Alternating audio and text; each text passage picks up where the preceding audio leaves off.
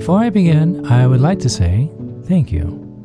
Last week, I opened the episode asking, what would you like me to do an episode on? And suffice it to say, I have much work ahead of me now, so thank you. Little did I know the response I would receive. Starting next week, I will begin these episodes, so please continue to send in your thoughts or questions or something that you would like for me to go over in the episodes. You can send them either through the website, calmitdownpodcast.com, or you can email me, chad@calmitdownpodcast.com. I so appreciate you reaching out. Now, without further ado, let's find some calm. Stress, the opposite of calm, a state of mental or emotional strain or tension resulting from adverse or demanding circumstances. Even saying the word just now makes my muscles feel tighter, my breath shorter, and palms sweatier. Stress, anxiety, worries, pressure, these are all part of the day-to-day. Here in the States, April is National Stress Awareness Month, so I thought it would be perfect timing to bring the subject up. Now, not all stress is bad. When our body's fight or flight response kicks in, it releases hormones as a result of the stress, which is great when you're being chased by a lion or the parachute doesn't open in mid-air. But, unknowingly or not, we've made stress part of our daily habit. It is what it is, we say, as we feel at a loss or even helpless in dealing with it. But stress can have a serious impact not only emotionally, but physically as well. Now I know for most of us, we may not be running the fields of Africa or jumping out of airplanes on a routine basis, but I'd like to show you how it's the little things that add up over time that can have the same effect. So let's see what we can do about this word stress. I'm Chad Lawson, and let's calm it down in 3, 2, 1. Don't confuse the urgent with the important. Preston Nee. I'm going to say that one more time. Don't confuse the urgent with the important. Fearing something will go wrong, forgetting something important. Why haven't they called me back? Or my personal Achilles heel, I'm going to be late. I hate being late. No wonder we're all a bunch of nerves tightly wound. We have over 50,000 thoughts a day, most of which are negative. So it should come as no surprise that our minds are peppered with stress. Recently, I took part in World Sleep Day, which was a collaboration of myself and a number of other artists as we shared how important it is to, sleep. In the podcast, hosted by yours truly, I used this analogy for sleep, but it also works incredibly well in relation to stress. Imagine, if you will, a glass of water filled almost to the brim. Now, let's say this water represents what you carry day to day.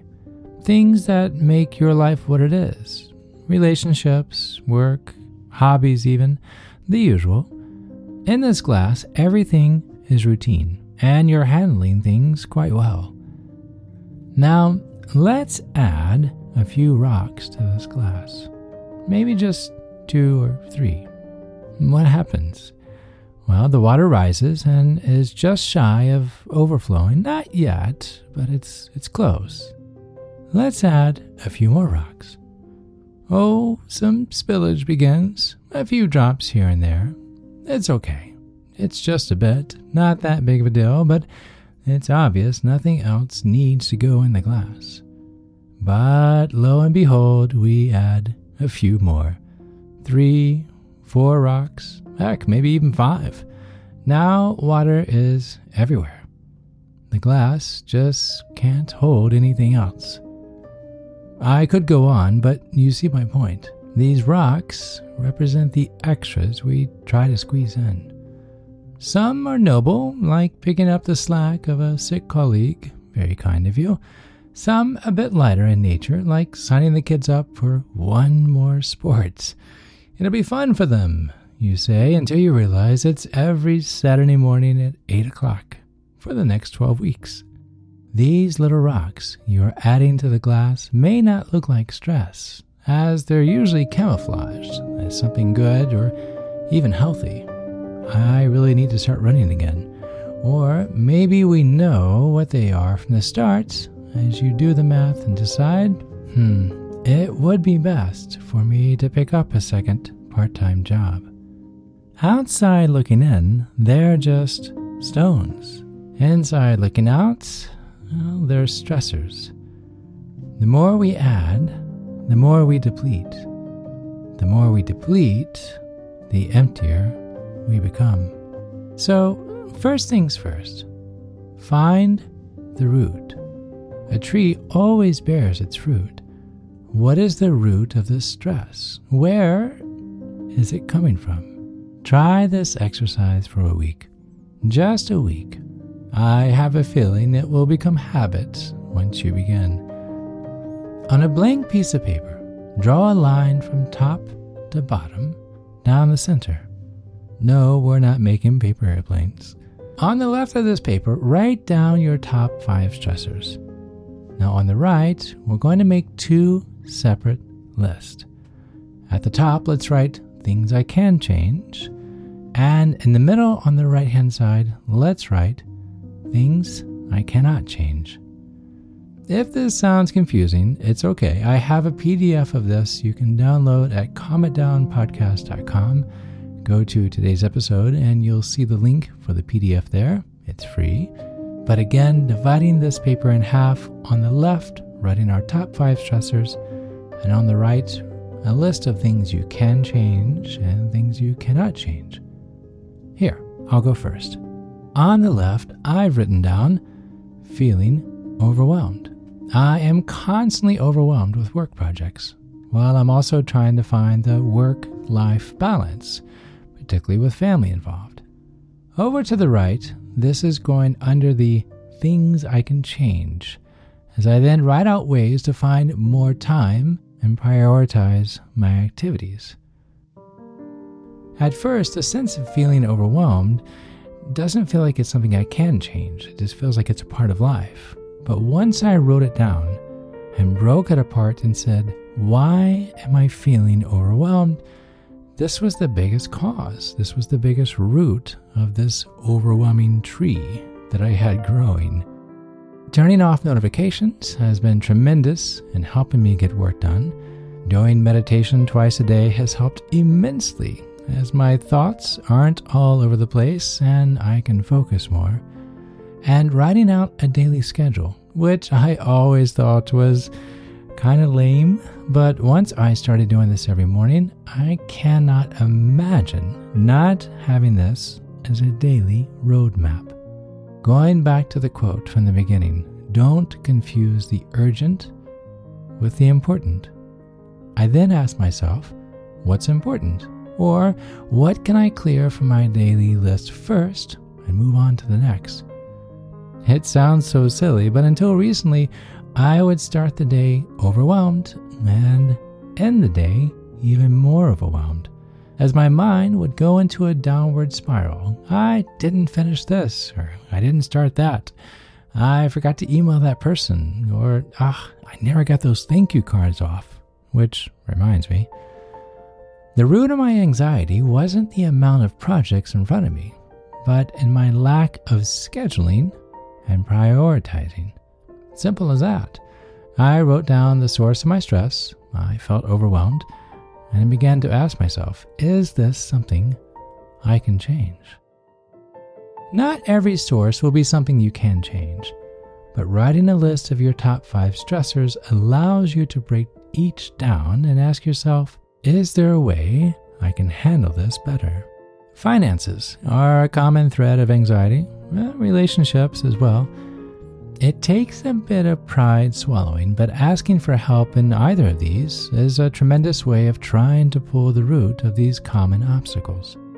There is nothing wrong with saying, I'm horrible at balancing my account, and I'm always just getting by each month. Would you mind showing me what has worked for you? And the same with relationships. More than likely, you know a few couples that have been together for 10, 20, 30, maybe even 50 years. Take a night to sit with them and ask, what's kept you together this long? And don't just listen, but be honest with yourself and commit to trying 2 or 3 things that they've shared. There's wisdom to be found in anything, but we have to ask first. If money or relationship happens to be written on the left-hand side of your paper, these are 2 great ways of getting things started and taking control. While we may have stress a part of our everyday, it doesn't necessarily mean it has to take over the everyday. Understanding where certain stress points are coming from is like reaching into the glass of water and removing 1 rock at a time. But it won't happen on its own. Stop the cycle, find the root, and recognize the signs along the highway that say stress ahead. Being alert to what's ahead and knowing how to handle the obstacles will make the path all the more enjoyable to experience.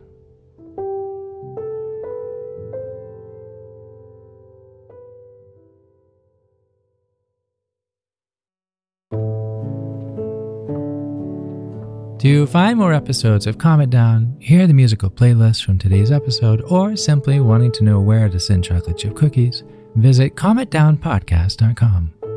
You'll even find additional resources for emotional support, including our online community and our Facebook page. You're not alone. You are not alone. This podcast was written and produced by yours truly, Chad Lawson, composer, pianist, and nationally recognized Sweet Tooth. And now something my attorney wants me to say. The views, expressions, and techniques in this episode are of my personal opinion and is not intended to, nor should they serve as a substitute for medical advice or diagnosis rendered to you by your individual doctor or other healthcare provider. Only a licensed physician should evaluate your situation, provide a diagnosis, or render other medical advice to you, and you should only act upon the advice of such physician. Now, what I'd like to say. I am an extreme empath by nature, but my profession is that of a composer and pianist, not a licensed therapist or physician. I hear from thousands of listeners how my music has helped them through various stages of emotional needs, and I simply want to offer this and future podcasts in aiding those needs.